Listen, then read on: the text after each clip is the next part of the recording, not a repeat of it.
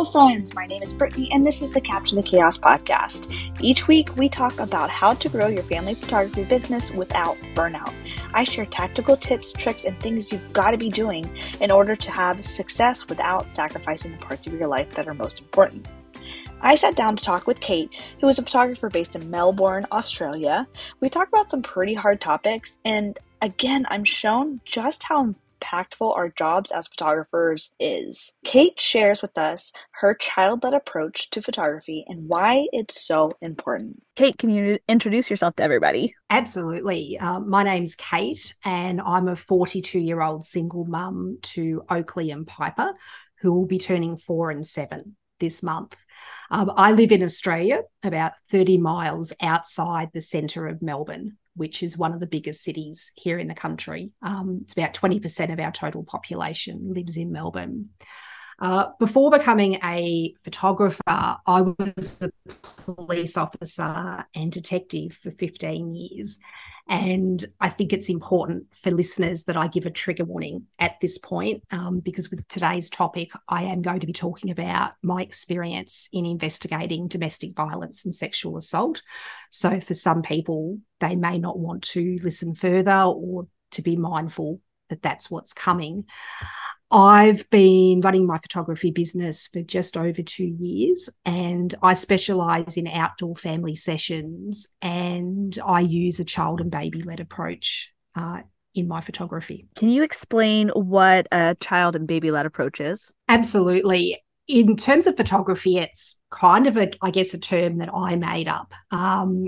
But essentially, the central premise of it is that the child's well-being is my number one priority during the session. So I like to give the children choices. I allow and in fact encourage them to say no to anything they don't want to do or that they're uncomfortable with. I ask them for input. I'll adapt and change the session as needed.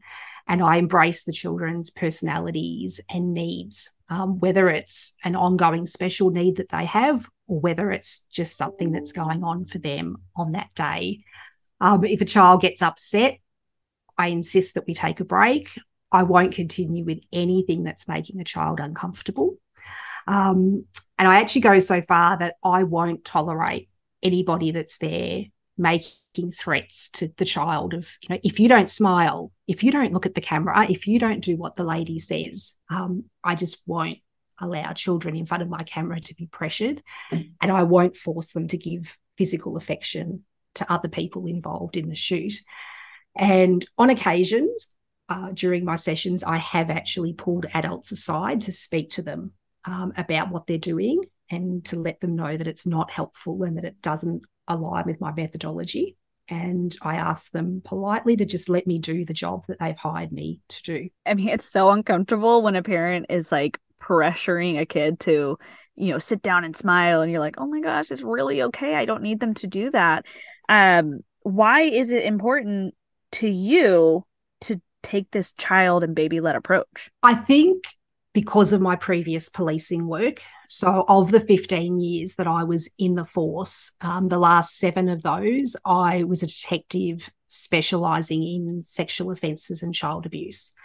So I did a lot of additional training, and it's important that we understand that sexual offenders and predators groom children and they groom their families.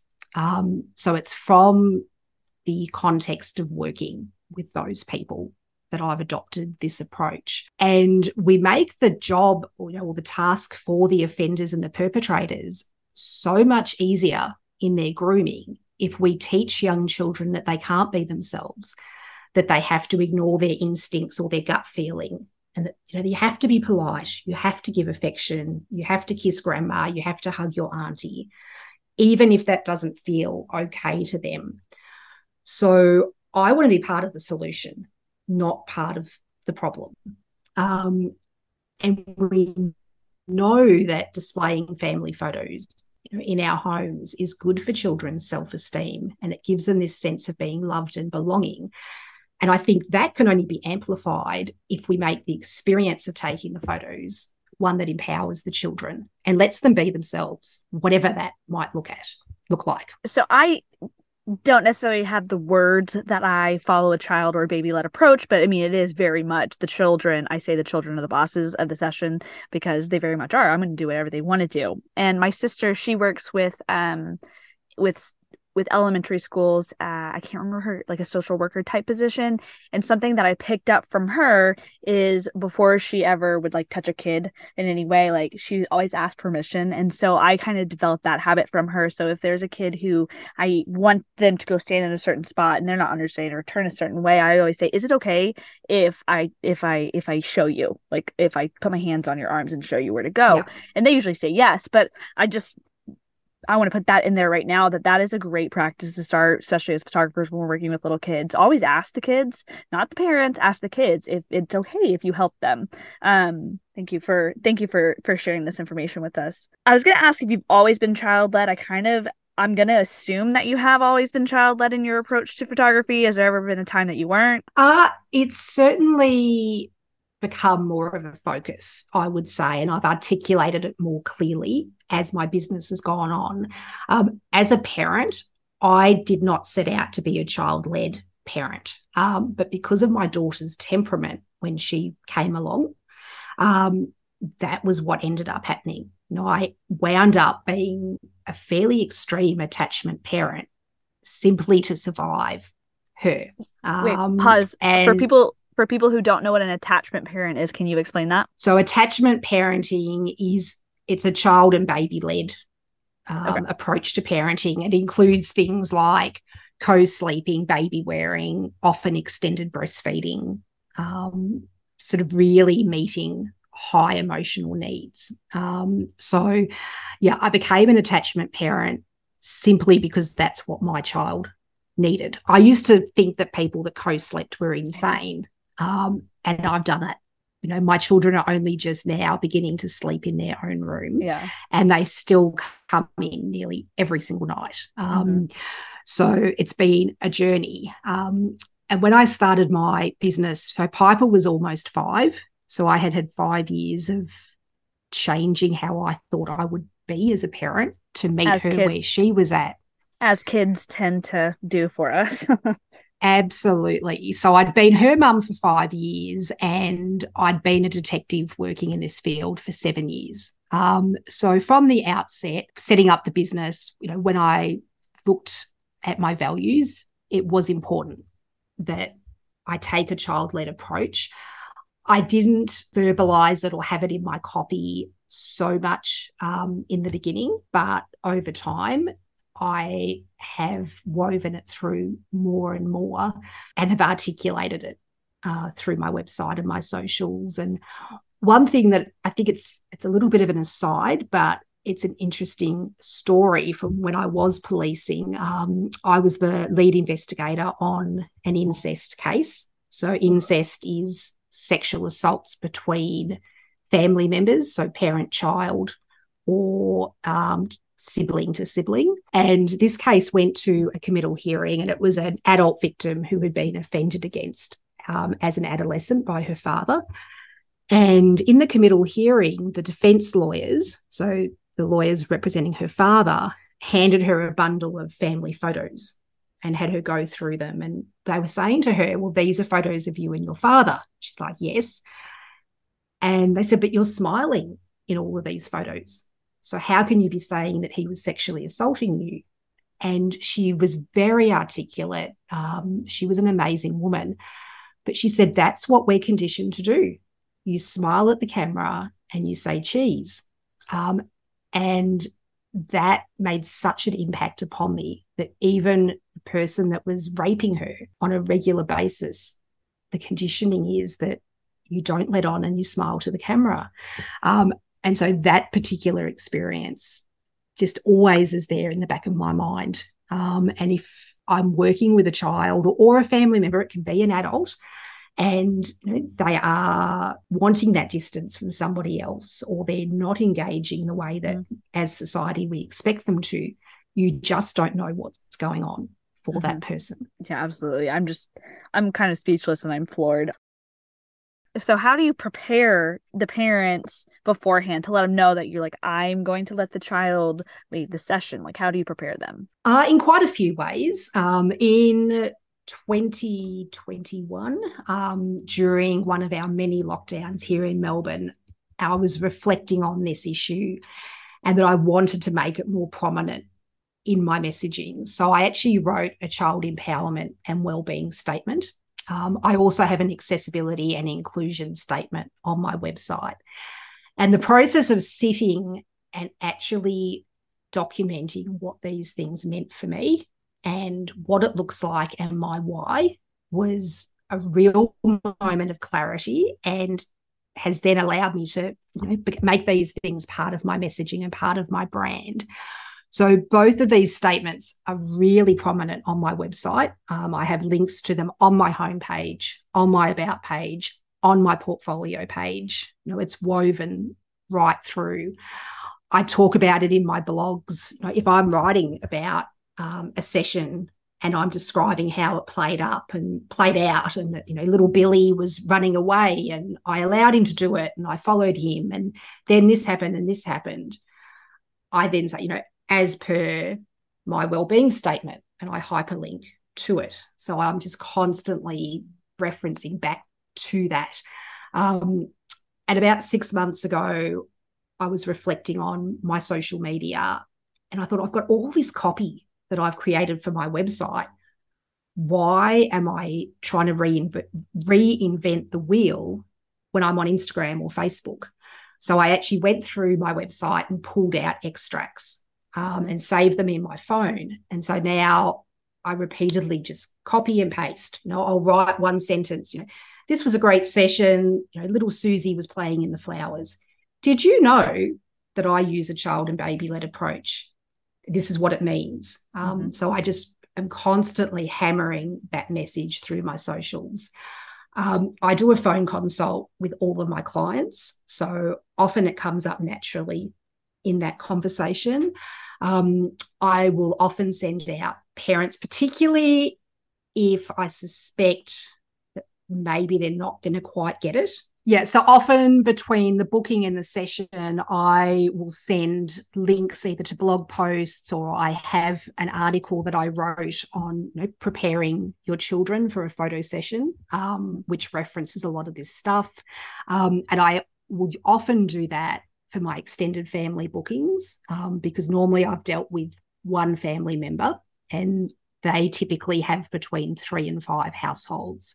So I'll send it out the week of the session and say, hey, can you share this with each family so they all know how this is going to be on the day.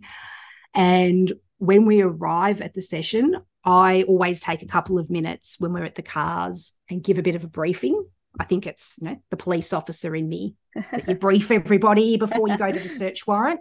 Well, I give everybody a briefing of, this is the session, these are my cameras, this is the types of instructions I will give to you. And at that point, I also touch on how I'll be working with the kids. And at that point too, I always get down on their level, which is really important for children, and speak to them directly. And I'll say, hey, we're going to go for an adventure in the forest. We're going to look for the animals. We might climb on some logs. If at any point I suggest we do something and you don't like the idea or you're not comfortable, you're allowed to tell Kate, no, I don't want to do that. You're allowed to throw ideas up. You can participate in the decision making. This is about how you want to be photographed. So I'd speak to the child or children directly as well, right before starting the session. So I think we see it a lot, when people talk about, in the industry, if you're having a big focus on printed wall art, that you need to have that messaging from the very beginning, and on your website and in your questionnaire and in your emails. It's no different with this. If you're doing anything that you want the end result to happen, you from the very, very beginning, have it there, front and center, and to just hammer on it again and again. Right. I absolutely agree. It's like communication. If you're not communicating with people about your expectations and how you run your sessions and things like that, of course they're going to be confused. I mean, people, if they read it one time on your website, they might not even read it on your website. They're going to forget, they're going to have skipped over it. They're, not going to think it's important. But when you repeat it, you repeat it and you repeat it, it's going to drive that idea home. So, it sounds like you have really good communication with your families. What would be some advice you would give to other photographers who want to kind of take the same approach? I think not who want to, I think everyone should take this approach. All right. So I'm just going to put that out there right now. So I think everyone should take this approach. Tell everyone how to do it. Well, firstly, I'll say, like, I have gone all in with this stuff because of my experiences before starting my business and because I'm just really passionate about it. You can't sit in a small room with child victims of sexual assault and not have it impact you for the rest of your life.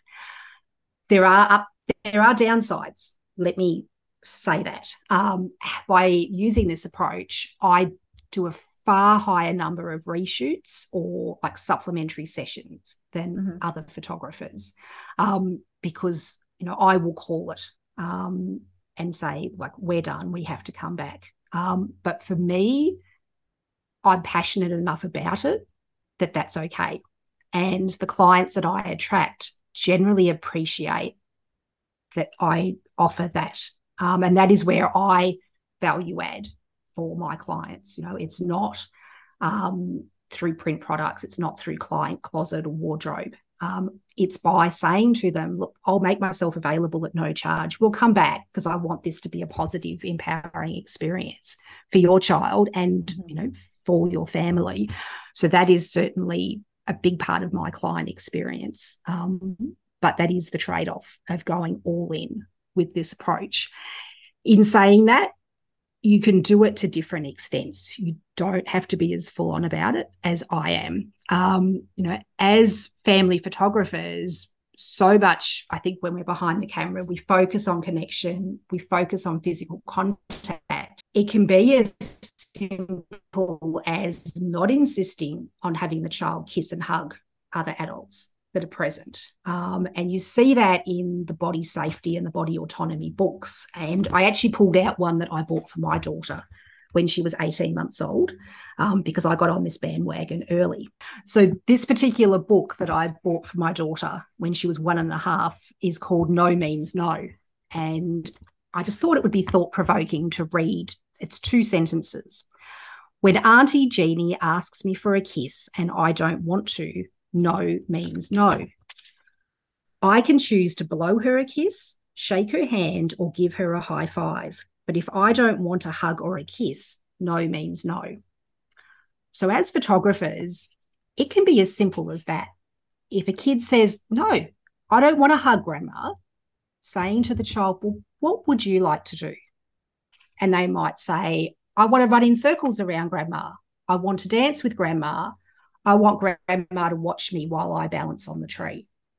And that can be just as good a photo as a cuddling photo, but it's empowering the child and respecting their boundaries. So it doesn't have to be a huge thing.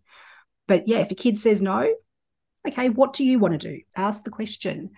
We can do it silently, whether we're photographing or just at the supermarket, the grocery store, by not judging other parents who are letting their kids feel their feelings and express themselves.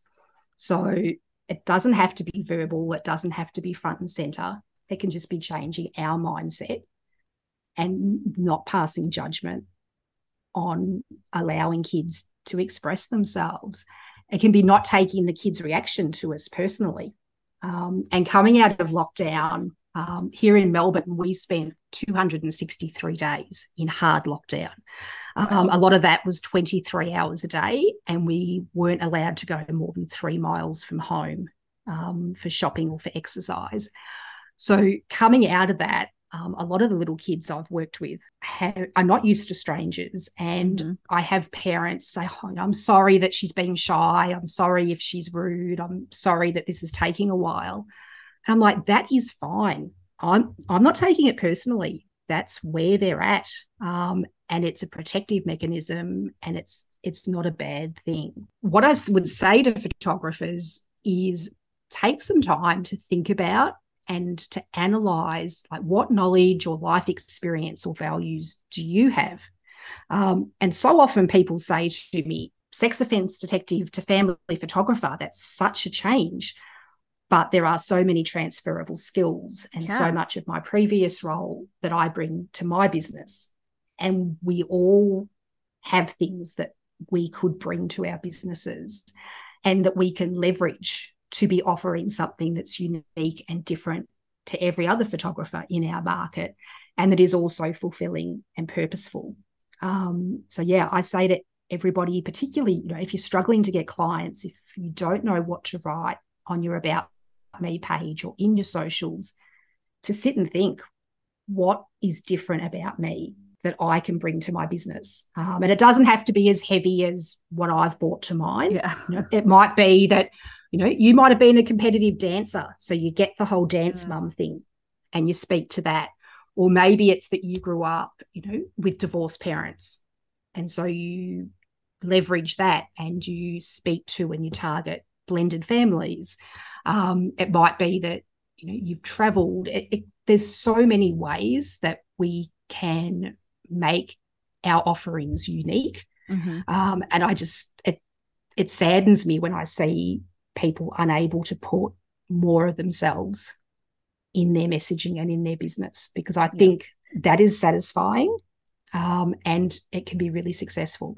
Well, people don't necessarily, it's not just about taking pretty pictures. It's really about who they're working with, and they want to work. They pick you because they like you. Maybe at the beginning, they picked you because you had pretty images, but really it's about who you are and what you offer and what you bring to the table and how you make them feel at the end of the day. So absolutely, I completely agree with you. And then you said, sit and think about what makes you different and what transferable skills you have. Sometimes that's really hard to do. It's really hard for me to think about, like, what my strengths are. So what I've done in the past is I turned it around and I asked my past clients, I said, what is it that really, like, brought you to me, or what kept bringing you back to me? Why did you like working with me? And I wrote down every single answer, and I started seeing that there was a pattern. It was because you're patient, you're laid back, it was like the same thing over and over again. So if you're having trouble finding what that skill is, like what that special thing that you have, turn around on clients that you've worked with and ask them what they think it is. So wow, like, this is really incredible. I love the whole idea of baby and child-led approach. And, you put such a different, I think a lot of us really do kind of let the kids run the session, but you put such a more important, I want to say, like, emphasis on it. And, like, there is a reason why we do this. Maybe we don't know how to articulate why we let the kids run the session. And you were able to kind of, like, put into words the importance of letting them run the session for us. And I think that was really valuable information. I really appreciate what you shared with us. Thank you. Thank you.